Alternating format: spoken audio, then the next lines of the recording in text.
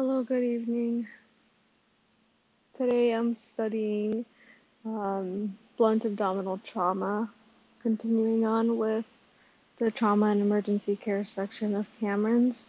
So, for my own learning, I'm going to actually um, discuss the blunt abdominal trauma sections and also the penetrating abdominal trauma sections together and from a general standpoint. And then I'm going to um, divide each part by its organs as I continue to read each individual chapter. So, blunt abdominal trauma, this is very important because the abdomen is one of the most critical and vulnerable anatomic regions in blunt trauma. And there are, four essential components of the initial assessment, which include rapid primary survey, resuscitation, and a detailed secondary survey, and reevaluation. And that makes sense.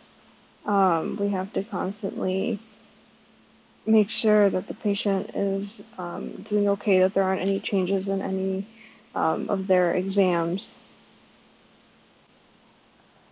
And so the management of blunt abdominal trauma has continued to evolve more in the non-operative arena as opposed to surgical interventions.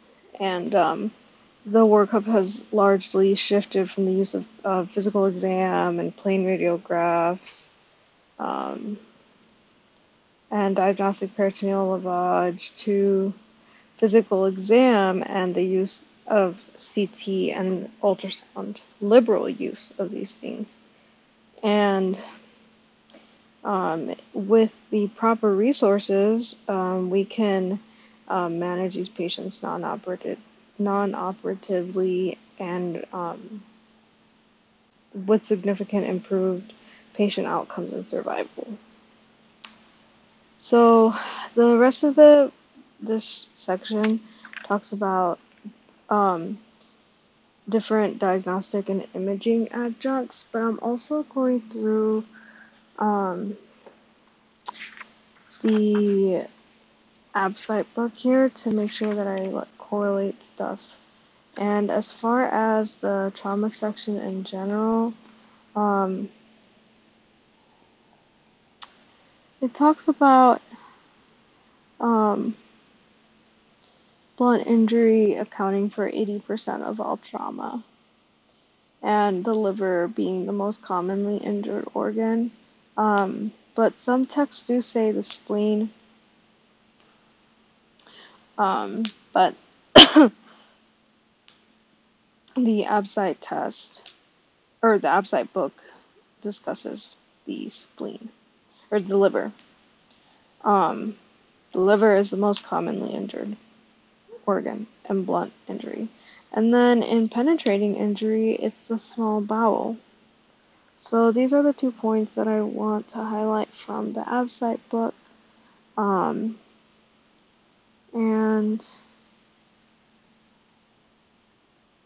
we've already discussed like massive transfusion protocol and things like that.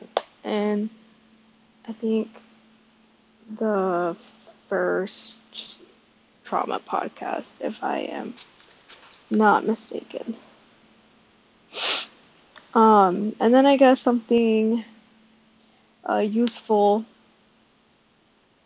that the ABSITE discusses is when we need an exploratory laparotomy. So always if they have peritonitis, evisceration, positive diagnostic peritoneal lavage, uncontrolled visceral hemorrhage, free air under the diaphragm, intraperitoneal bladder injury, contrast extravasation from hollow viscus, specific renal, pancreatic, biliary tract, and spleen and liver injury. So basically, it all boils down to peritonitis or a positive CT scan. for anything that has to do with hemorrhage. And so we'll discuss the different, like what is a DPL and all of these things here with Cameron's. So basically, diagnostic peritoneal lavage has essentially been replaced by the adoption and I guess popularity of abdominal ultrasonography, so focused abdominal sonography for trauma, aka FAST.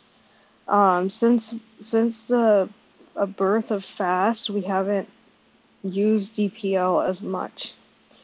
But back in the day, DPL was the mainstay of management of blunt abdominal trauma for 4 decades.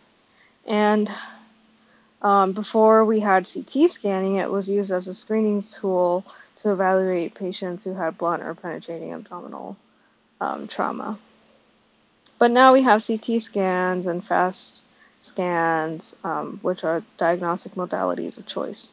But, DPL remains an excellent tool for further workup of occult bowel injury or in unstable patients when we don't have FAST, or if there's questionable findings in the FAST. And as far as DPL goes, a diagnostic tap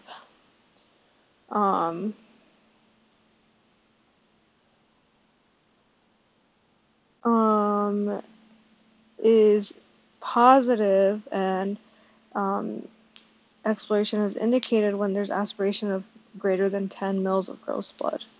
And the problem, though, with DPL is high false positive rates, the risk of creating visceral injury, and poor sensitivity for detecting injury to retroperitoneal structures like the pancreas and duodenum. And then if we are going to use DPL, we need to use a Foley catheter and NG tube prior to the procedure to avoid iatrogenic events. And so then FAST. What is FAST?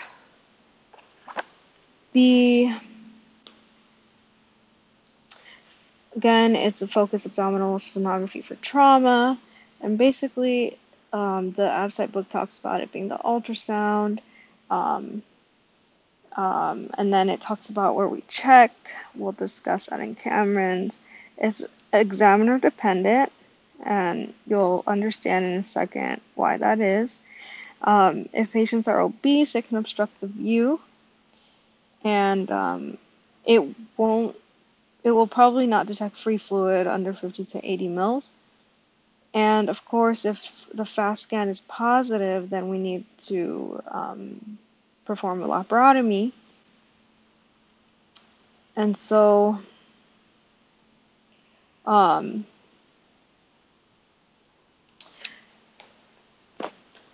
far as the windows that we look at for fluid, we look at the subxiphoid area, which gives us visualization of the pericardium, which is important because we want to catch pericardial tamponade. And then we look at the left subcostal area for visualization of the sphenorenal recess, a potential space where blood could pool. The right subcostal area for visualization of Morrison's pouch. And we also look at the suprapubic area for visualization of the pelvic cul-de-sac.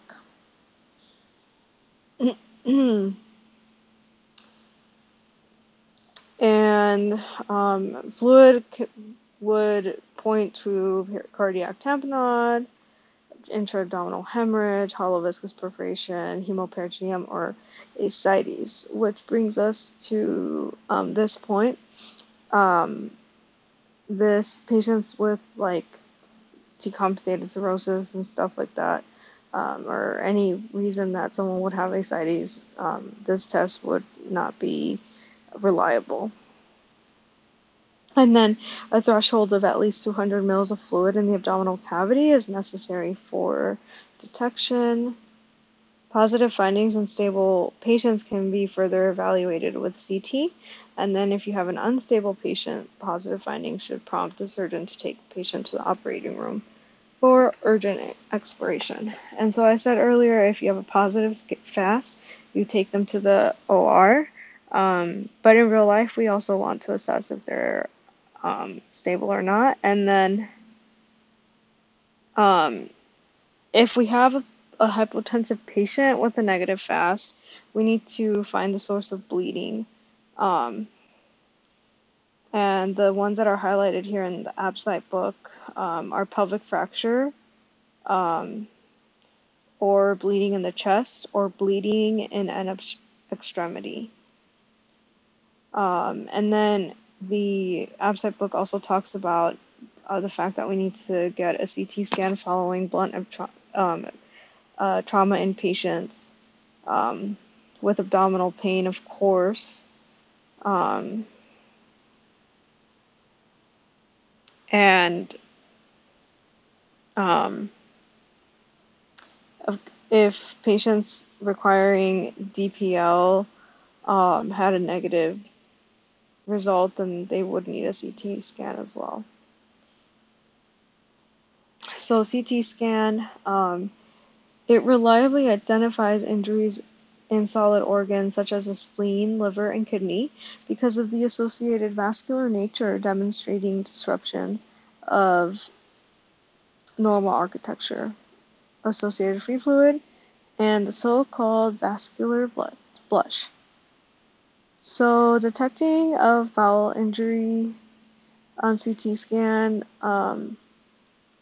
who are intoxicated, intubated, or have head injuries can present a challenge if there's an absence of abdominal exam. So we need to have a high index of suspicion when it comes to bowel injuries, which is predicted by the mechanism of injury and physical exam finding, such as abdominal wall, ecchymosis, tattooing, and seatbelt signs. So that's how we would be prompted. CT findings can be there, but they may be overt, such as extravasation of oral contrast, or pneumoperitoneum, or like subtle findings of bowel wall thickening, stranding in the mesentery, or free fluid in the absence of solid organ injury. So we don't really use oral contrast just because of all the risks, including aspiration. But they don't discuss this in the ABSITE book here either. But it's just important to know that that's usually not what we're going to do. And then CT can be of great importance when identifying patients with arterial hemorrhage related to pelvic fracture, which is one of the main sources of bleed that we need to find if patients are unstable and have a negative FAST. And then we also have a CT cystogram, which can be helpful to eliminate the redundancy of radiographic evaluation.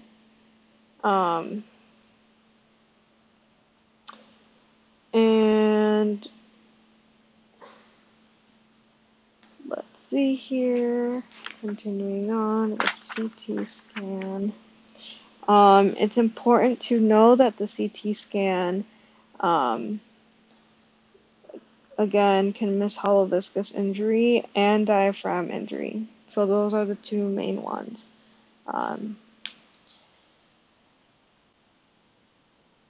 And I guess the way that I'll remember that is because CT scan likes organs that are highly vascular. The more vascular something is, the better the CT scan can see it.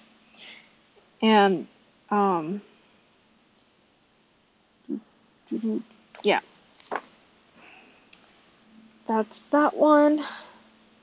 And then the book goes on to talk about specific considerations for blunt trauma, and talks about the bowel, the liver, or the spleen, all of these things. But I'm going to skip these and talk about them when I go to the specific organ chapters for each organ. I will say these are the hardest chapters that I've ever read in my life, I think. But I think that organizing it like this will best help me. And um, the next one is penetrating abdominal trauma, which is its own chapter. And like I said earlier, the ABSITE says that small bowel injuries are the most common for penetrating injury, but it has in parentheses that some textbooks say liver. So I'm just going to go with small bowel and liver together. Um, and the way I think about it is the abdominal cavity is mainly liver and bowel. And I'll leave it at that. So why are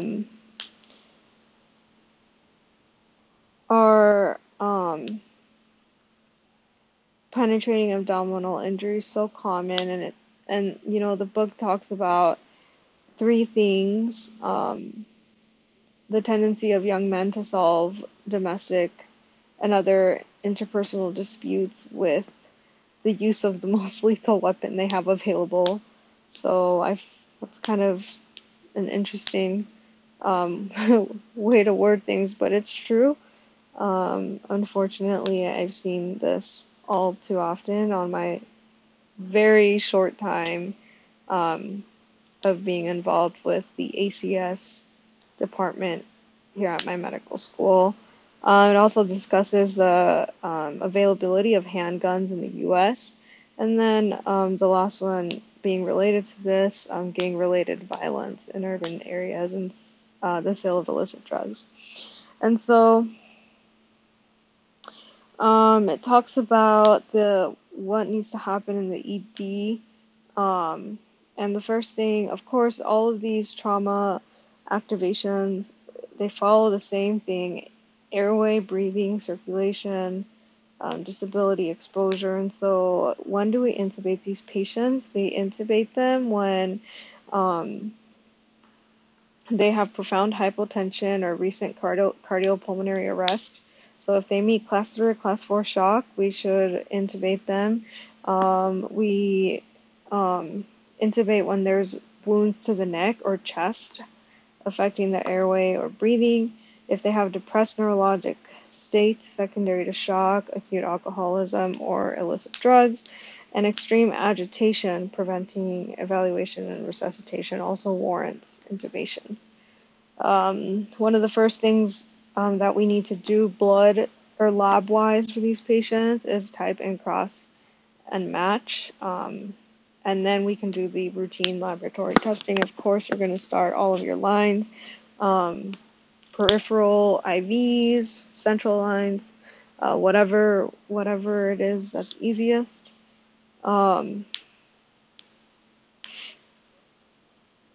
And most level 1s will initiate a massive transfusion protocol for class 3 or class 4 shock. And then, of course, you go on with the rest of the algorithm. After you've done your ABCs, you get your FAST. If there's fluid in the peritoneal cavity, which is most likely blood, that would confirm that the knife or the gunshot has penetrated beyond the abdominal wall. That makes sense. And these patients will then be taken for emergency or urgent laparotomy. And they, of course, are administered IV dose of second or third generation cephalosporin in preparation for surgery.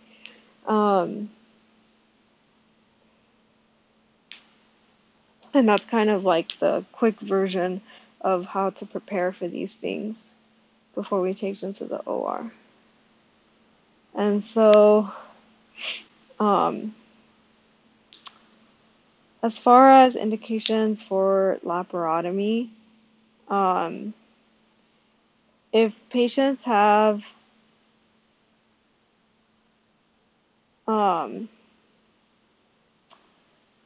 peritonitis or on physical exam, then of course you would take them. But it's not always so it's not always that simple to elucidate what is going on in the physical exam, especially when these patients are intoxicated, they've ingested drugs, or they have injuries that are associated to the brain and spinal cord, etc.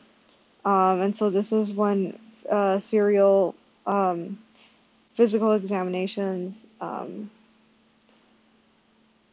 would not be helpful.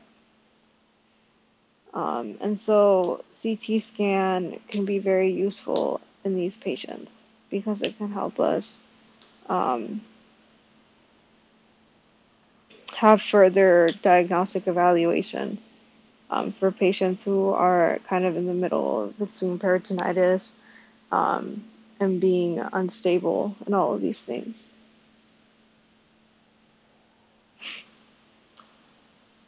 And something that the book mentioned that I thought was interesting was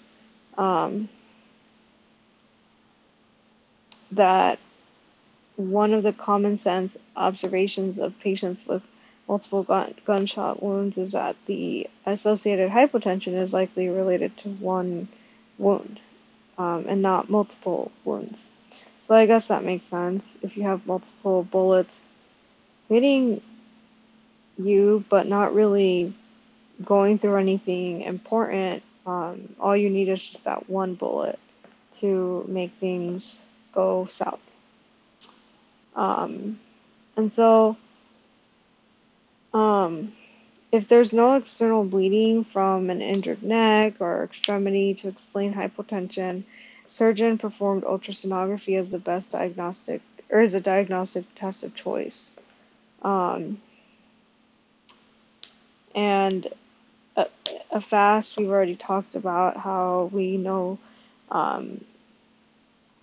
it'll document whether hypotension is from pericardial tamponade, intrapleural hemorrhage, or intraperitoneal hemorrhage. And then if it's equivocal, then that should prompt an open diagnostic peritoneal tap or lavage.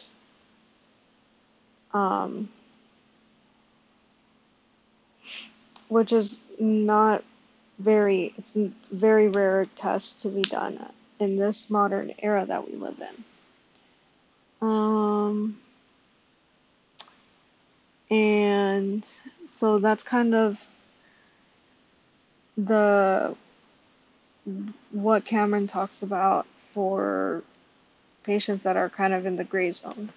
Again, the indications for laparotomy would include hypotension, in the absence of other potential hemorrhage, peritonitis, if there's organs sticking out, so evisceration, if there's bleeding from the stomach, if there's bleeding from the GU tract, or if there's active, if CT scan shows perforation of the GI tract, intraperitoneal bladder.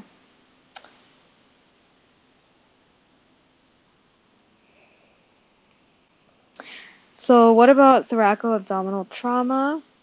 This is, in order to understand this, we need to know that the thoracoabdomen is defined as the nipple to costal margin from the midline to the anterior axillary line. So from the midline to the anterior axillary line, and in this region, penetration to the diaphragm will occur in at least 15% of the stab wounds and more than 45% of the gunshot wounds. So again, surgeon performed ultrasonography as the initial diagnostic test of choice in the patient without an obvious indication for laparotomy. And if there's intraperitoneal fluid on the exam, but the patient is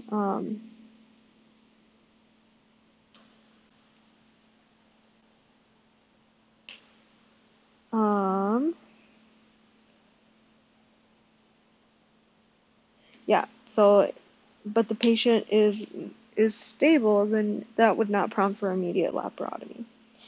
CT is performed to evaluate the liver and the right kidney, the duodenum, and colon. And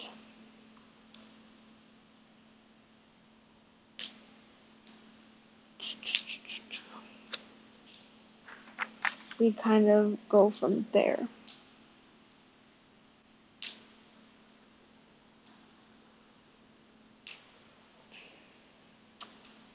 But, because of the labor-intensive nature of the triple contrast CT, for this protocol, some centers would perform a diagnostic laparoscopy instead, after a wound to the left thoracoabdomen versus a CT scan.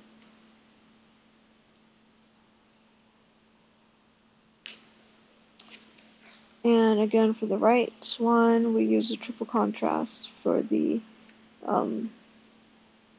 liver, right kidney, duodenum, and colon.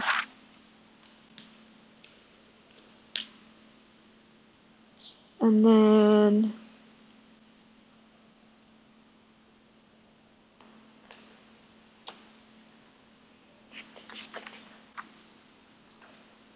for penetrating anterior stab wounds, the anterior abdomen is defined as the area from the costal margins to the inguinal ligaments between the anterior axillary lines. And sometimes they can do local wound exploration, but under semi-sterile conditions, what contraindications would include if the patient's agitated or uncooperative or morbidly obese, for that type of management.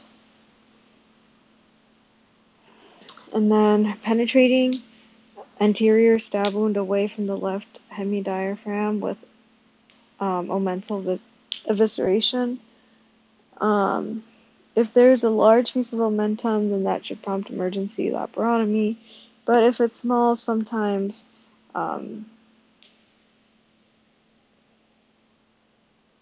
it can be observed. But there's a lot of controversy behind omental evisceration.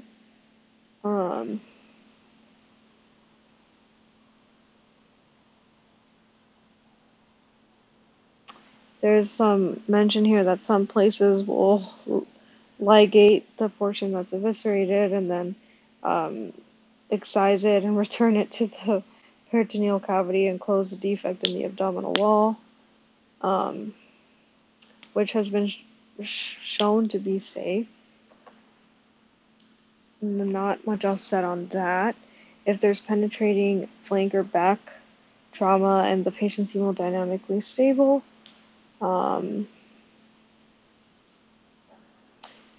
we need to understand what the flank is, which is defined as a 6 intercostal space to the iliac crest between the anterior and posterior axillary lines.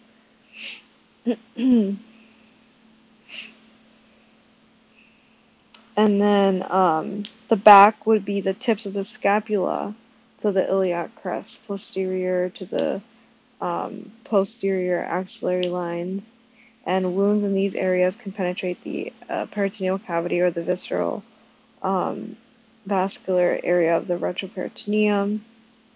And then 2 diagnostic options for these patients would include serial physical examinations and triple contrast CT. And then the concern is on serial examinations is for perforation of the retroperitoneal duodenum, ascending colon, or descending colon, which those organs could cause retroperitonitis or delayed onset of symptoms. So that's why we do serial examinations. So for these ones, either serial physical examinations or triple CT are acceptable diagnostic options with delayed diagnosis and laparotomy rates being low. less than 5%.